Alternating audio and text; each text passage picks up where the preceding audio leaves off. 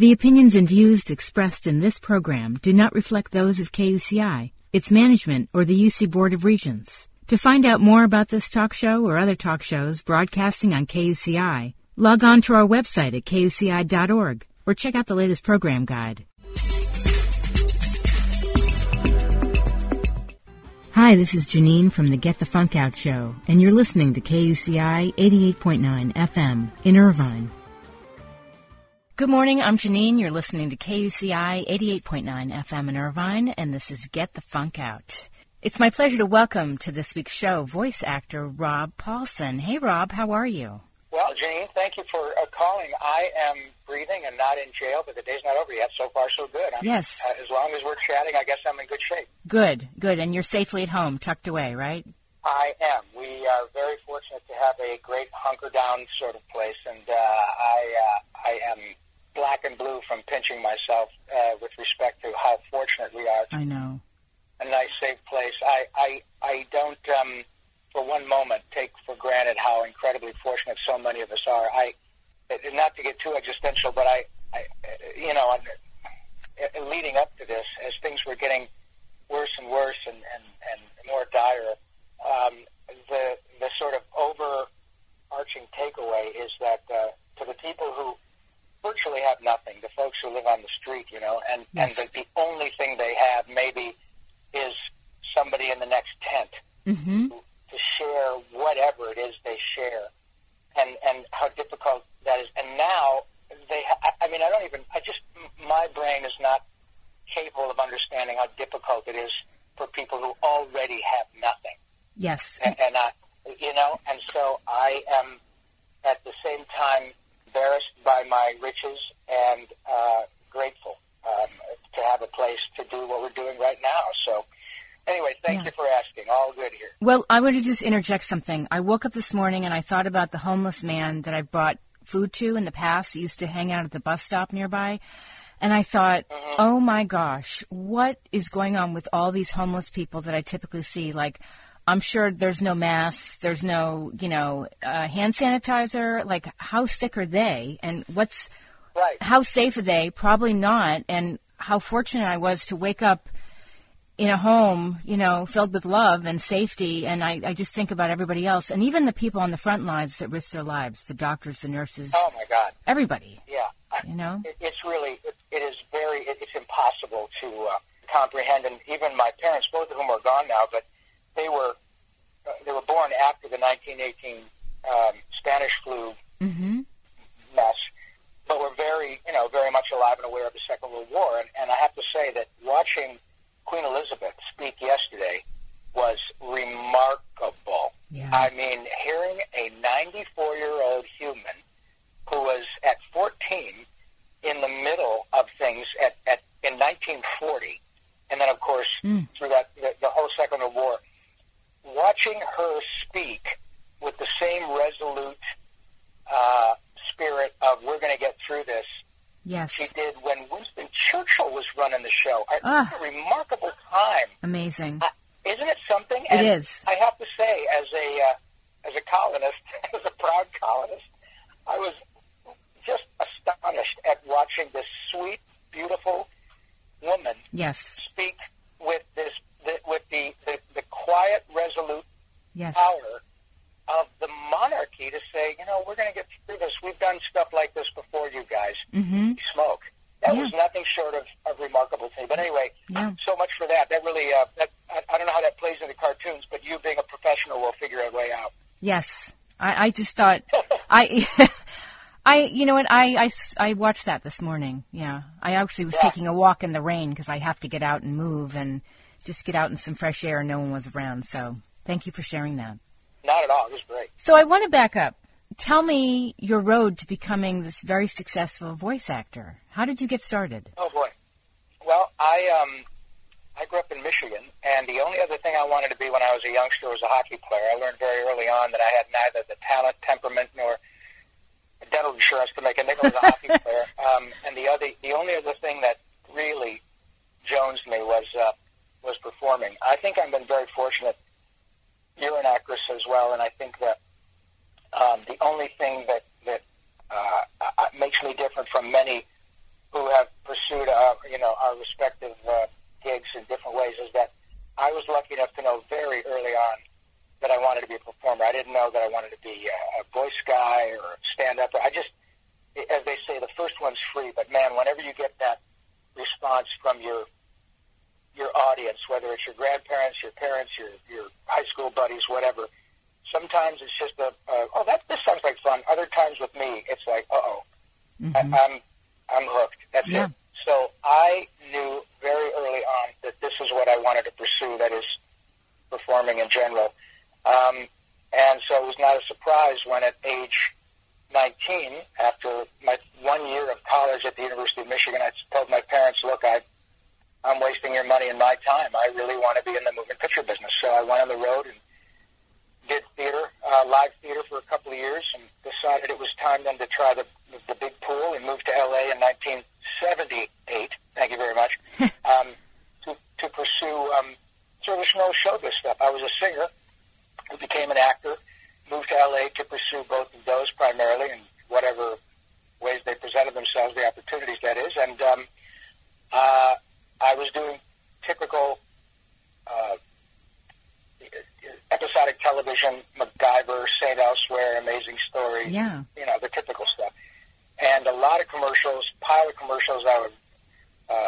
I'm still I would submit, a fairly average-looking old guy, but I was a fairly average-looking young guy in those days. And typically, you are limited by the way you look, which is the way it happens, They hire you to be the young lady, and they say, we've hired this terrific actress, Janine, let's see if we can find a guy to be her boyfriend, and they bring in 50 guys who could all be brothers, and it's the luck of the draw, I win, and then we do a commercial for Clorox together, whatever. Yeah. So I did a whole bunch of those. And then I started getting opportunities to audition for animation, but I got to tell you, the first thing that I noticed when I walked in was not only the quality of these really talented actors, many of whom I recognized from episodic television growing up, but that they were utterly unlimited or rather not limited by their visages. It was not about how they looked for obvious reasons. So I thought, man, this is the gig. I can sing in character. Nobody cares what I look like. Yes. I can play all kinds of things. This is the purest form of acting. It's playtime. Let me ask you about that. Did you always love to, create these character voices? Were you goofy? Did you always have a sense of humor? What were you like? Yeah, I was. Well, you teed it up for me. Goofy, Mickey, Minnie. I was a little bit of a whack job, but I don't think any more than probably guys that were in the Pythons or guys that were in Kids in the Hall. Many of those guys are my friends now, and we all have that background where we experimented and played and I was inspired by the Pythons and Peter Sellers, the Goons, Jonathan Winters, so many people whom I got to work with after I moved to Hollywood. And having worked with a lot of people who were big comics and have many friends of mine who have gone on to become very successful comedic actors in their own rights, we all kind of were spawned from the same, as you say, goofy background. Yeah. But it was to entertain ourselves, and you kind of start to trust your own instincts, and you go, wow, this makes me laugh. I bet it'll make my buddies on the hockey team laugh. Right. You're right. Then you start to trust your instincts to go, oh, man, I got a handful of jokes that I know just kill.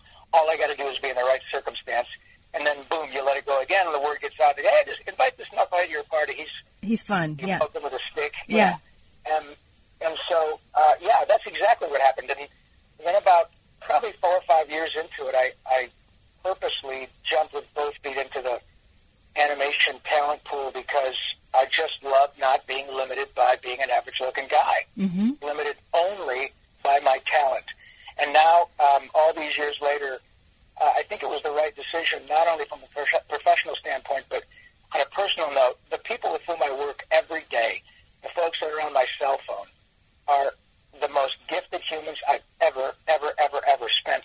Amazing. Some of them have passed away, but good gracious, I can call any of these people from Futurama or The Simpsons or Family Guy or Rick and Morty or Pinky and the Brain or all the Disney, whomever. And a friend of mine says, gosh, my 40-year-old nephew really loves Darkwing Duck. Can you get Darkwing Duck on the phone? He said, sure, no problem.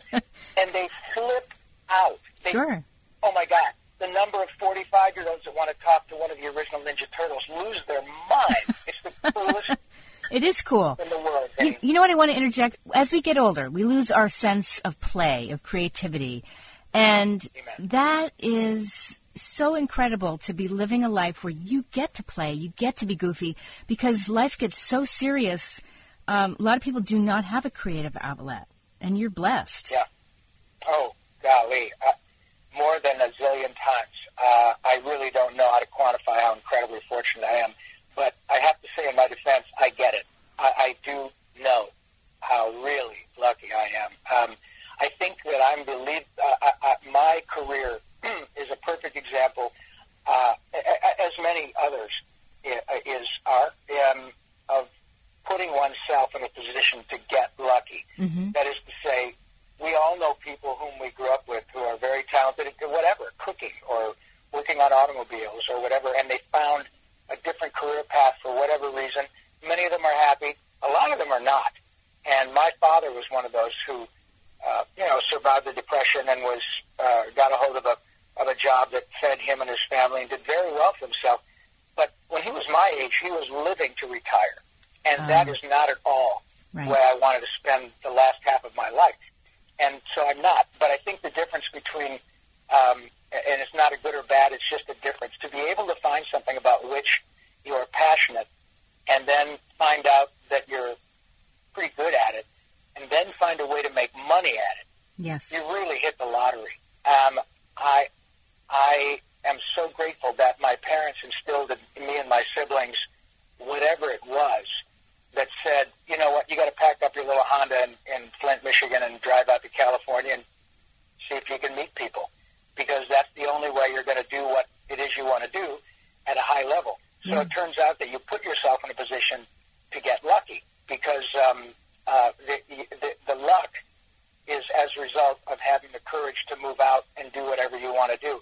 And when I say courage, just with a small c, I mean courage, what we're seeing people doing now with respect to the coronavirus. But when you're 20 or 22, it's not so much courage as it is to say, oh, my God, what an adventure. Let's go try this. I don't have a mortgage.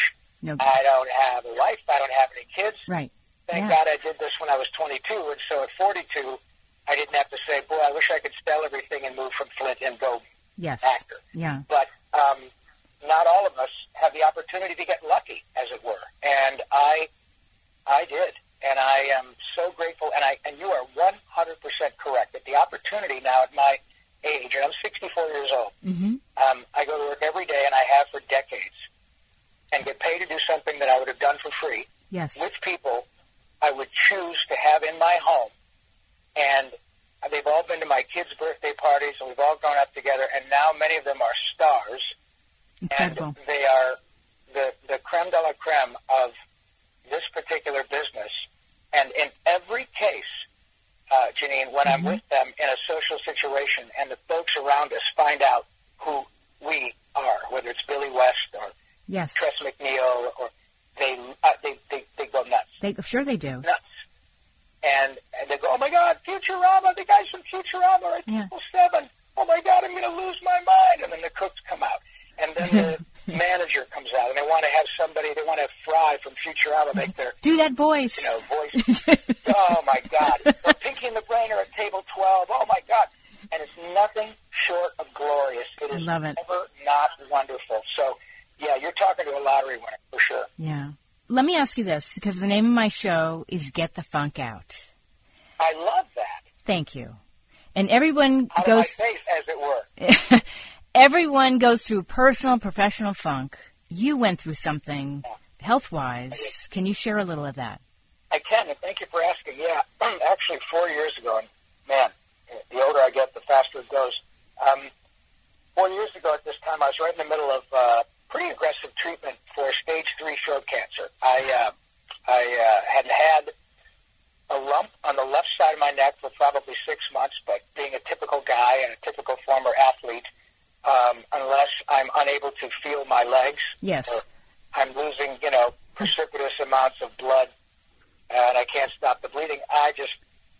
Or it hurts a whole real bunch. Yeah. I don't go to the doctor. Well, finally, after 6 months of this knot on my neck, I said to my internist at my yearly checkup in February of 2016, what do you think about this, doc? And I swear to God, Janine, 5 seconds. He said, it's not good, Rob. And I thought he was messing with me. And he said, nah, if it were a low-grade infection, which is what we were hoping it would be, this soft, pliable mass, but it's rock hard.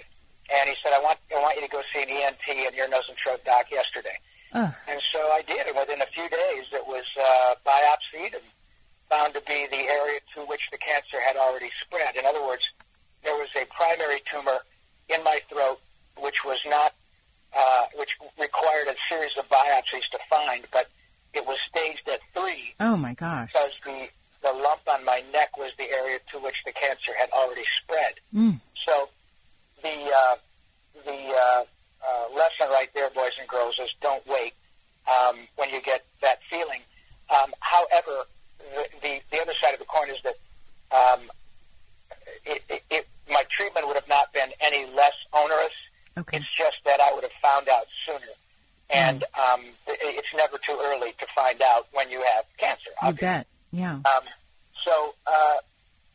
But you know, the wonderful world in which we live, it's not even silver, the platinum lining of this story, of my story and others, and the kindness of people like you, moreover, which is really more important, the kindness of people like you to give us a forum to share these stories is really integral. That's key to this. Because everybody has the opportunity to do that, just like breast cancer, a self-examination. And when you have an anomaly like that, you got to get it looked at. You bet, yeah. Because the good news is that it's very treatable. I'm not going to lie, the treatment is really tough for obvious reasons. When they start giving you chemo and radiation to your face, your mouth, your throat, you take a pounding. Yeah. But what they said, the doctors at the beginning, I have these wonderful physicians who are all in our lives after we have these frightening diagnoses, but the first thing they said was, look, here's the deal. We got this. Great. We know what to do. You have a 75 to 80% chance of survival, of cure, we're not talking about a remission, we're talking about a cure. But before we cure you, we almost have to kill you. And whoa. You know what we're doing? Yeah, and okay. I love that kind of stuff. I started laughing, and I really said, well, we're going to have a ball. We're going to be fine. And so it's tough because I don't want to dissuade people from getting the treatment because they're afraid of it. In this case, the treatment is not worse. The cure is not worse than the disease. I can tell you, and we can all share that. If you look at our, the sweet gentleman who passed away a few years ago, Roger Ebert in the Chicago Sun-Times. Right. You just get a chance to see video of Mr. Ebert before he left. It's brutal. It's awful. He lost half his face. Yeah, I saw that. His example was heroic, and the way he fought was heroic. And kudos to him and his sweet wife for giving that and for having the courage to share it. But that is not a way I want to go out.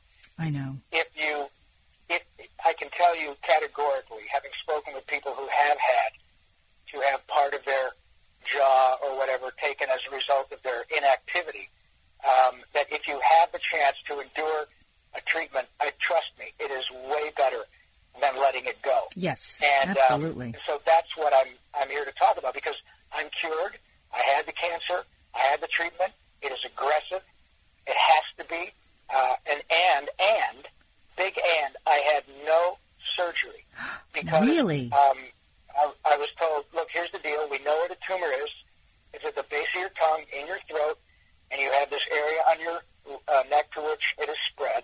However, we're going to keep our knives in our back pockets. We have this as a result of thousands of brave patients who came before me who were willing to put themselves on the line for the treatment. I'm the one, and folks who will be diagnosed today with similar cancers are able to take advantage of the incredible bravery and skill of all these doctors who've come from years before us. So they walk you walk in, they size you out, they weigh you, tell you how much weight you're going to lose, they give you options, and they say, okay, hey, just put your head down, trust us, let's do this, and anything that we can help you to make it less difficult.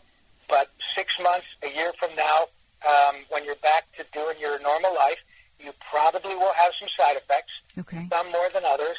It's not an exact science in that regard, but please, please, please, don't even contemplate the alternative, letting it go. Yes. Because it's just not a great way to end your life. So it's a great story to be able to share with people, and it's very important to share. It is an important one because it is like colon cancer, colorectal cancer, often one of the more treatable. It's not comfortable at all, but it is very treatable. And then you have an example, a living, breathing example with your friends and family to do what I'm doing now and say, look, I made my living at a pretty high level for 35 years with my voice, and I'm still doing it. And even though they were able to, kill the cancer, they didn't kill Yakko or Pinky or Raphael. We're still here doing our gig, and if I can do it, you can do it. So that's a great opportunity that you've given me today. Well, it's been my pleasure. I mean, I do want to touch on one thing, though. I know right now this event is being delayed, but you're part of the Head and Neck Cancer Alliance. Could you talk about that? They were going to have their 22nd annual Oral Head and Neck Cancer Awareness Week coming up in April. Correct. Yes, thank you. As everything else, my goodness, I'm a sports nut. You know, the Stanley Cup playoffs, when you consider how many sporting events have been put aside, it's everything. And sadly, the Head and Neck Cancer Alliance screening week, which was to have been April 13th through 19th, has been postponed. However, unfortunately, cancer doesn't, know that it's been put on hold. Right. And so you can please, anyone who's listening who has the slightest inkling that something might be amiss in their mouth, in their nasal cavity, in their neck, when they swallow, whatever, please go to headandneck.org, and you'll find the Head and Neck Cancer Alliance homepage. You'll see yours truly's ugly mug there talking about it. But I have just been, I'm one of the lucky folks who gets this opportunity to be the 2020 spokesperson for the Head and Neck Cancer Alliance, not unlike Michael Douglas before me and Jim Kelly, the quarterback for the Buffalo Bills, had done the same thing that I'm doing now. Val Kilmer, while he's not necessarily a spokesperson for this particular organization, is a spokesperson for head and neck cancers. He required surgery as a result of location of his cancer, but he's written a book. So you can follow a number of different people, all of whom will lead you to head and neck cancers. And so headandneck.org will give you all the information you need to hopefully self-diagnose. And when you have the opportunity to speak to your ear, nose, and throat doc or your dentist, they can often help you suss out a weird growth, or this part of my tongue doesn't look like the same color as the others. Please get that handled. Yeah. And the beauty of it is that it's not one of those devastating cancers that has to wait to present itself like ovarian or prostate or pancreatic. Often it's too far gone by the time they present. That is not the case in a cancer like mine. And as devastating as it can be, it is equally as treatable. So please. Great advice. Have that. Yeah. Yes. Thank you. Yeah.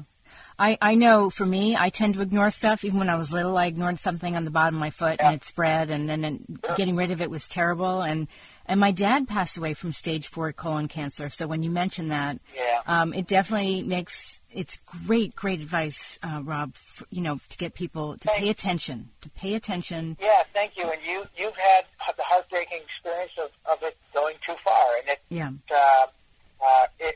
it's, I think a lot of it is probably from our parents' generation. I mean, even as a kid, and it wasn't that my dad didn't love me, but, I'd broken my nose and, suck it up, you're going to be okay. And I was. Yeah, I know.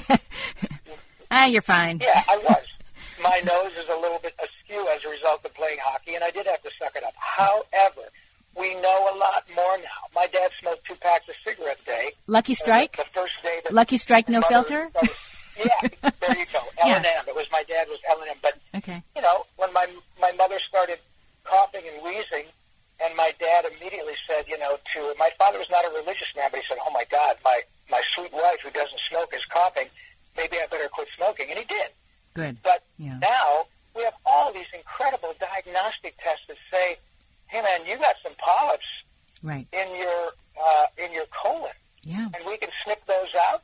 You won't know it. We found one that doesn't look right, and we're going to treat you, and you're not going to like it for a couple of months. But after that, you're going to get to live to 97 years old. Yeah. So do it. Come on. Yeah. So do it. Do it. And so I am my father's son in wonderful ways, but I'm also my father's son in different ways. And that would be to say, dude, you got a lump on your neck, get to your dentist or your head, you know, your head and neck doc right now. Have it, or trouble swallowing, or a growth under your lip, whatever. Whatever it is. Don't chew tobacco. I don't care. Go. You know, it's totally worth it. Yeah. Yeah, when in doubt, do something about it, because you don't want to, you know, neglect it. Where can people find out more about you? Boy, they can, just Google you. They can Google me and find out way more about me than they ever care to, but my last name is Paulsen, but they can go to, on Twitter, it's @YakkoPinky, 2 characters from Animaniacs, and Pinky and the Brain. And so, @YakkoPinky, YAKKOPINKY, all lowercase on Twitter. Rob_Paulsen on Instagram. Rob Paulsen in concert, or rather, Rob Paulsen Live. Okay. On RobPaulsenLive.com. My website. Animaniacs in Concert is where myself and my co-tune person, Randy Rogel, who wrote most of the music from Animaniacs, including United States, Canada, Mexico, Panama, Haiti, Jamaica, Peru, and all the countries of the world. And we do Animaniacs in Concert around the country with orchestras, and so they can go to animaniacsinconcert.com and check out that stuff. But apart from that, there's Rob Paulsen, voice actor, on Facebook.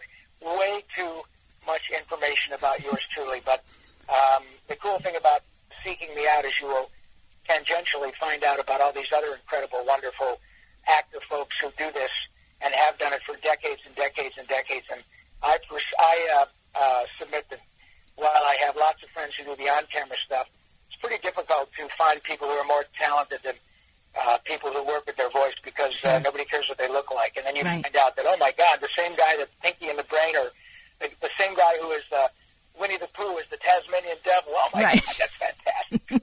It's pretty cool. And let me just say on behalf of all of us how much we appreciate all of you paying attention. And moreover, every now and then you do a little deep dive and find out that Bart Simpson is a girl, and it's the coolest thing in the world. I love being part of that. It's amazing. You know, I'd love to have you back on again, because there's lots of other things we can talk about, especially with people listening that might want to get into voice acting. It's totally different from when you started. And, you know, just maybe some advice, and anytime you want to call back in again. It would be my great pleasure, Janine, and thank you so much for taking time to let an old Ninja Turtle ramble. It's a great pleasure. I didn't hear any rambling. I thought you were great. Thanks. Excellent answer. All right. Stay well. Thanks, Rob. You too. Take care, everybody. Bye-bye.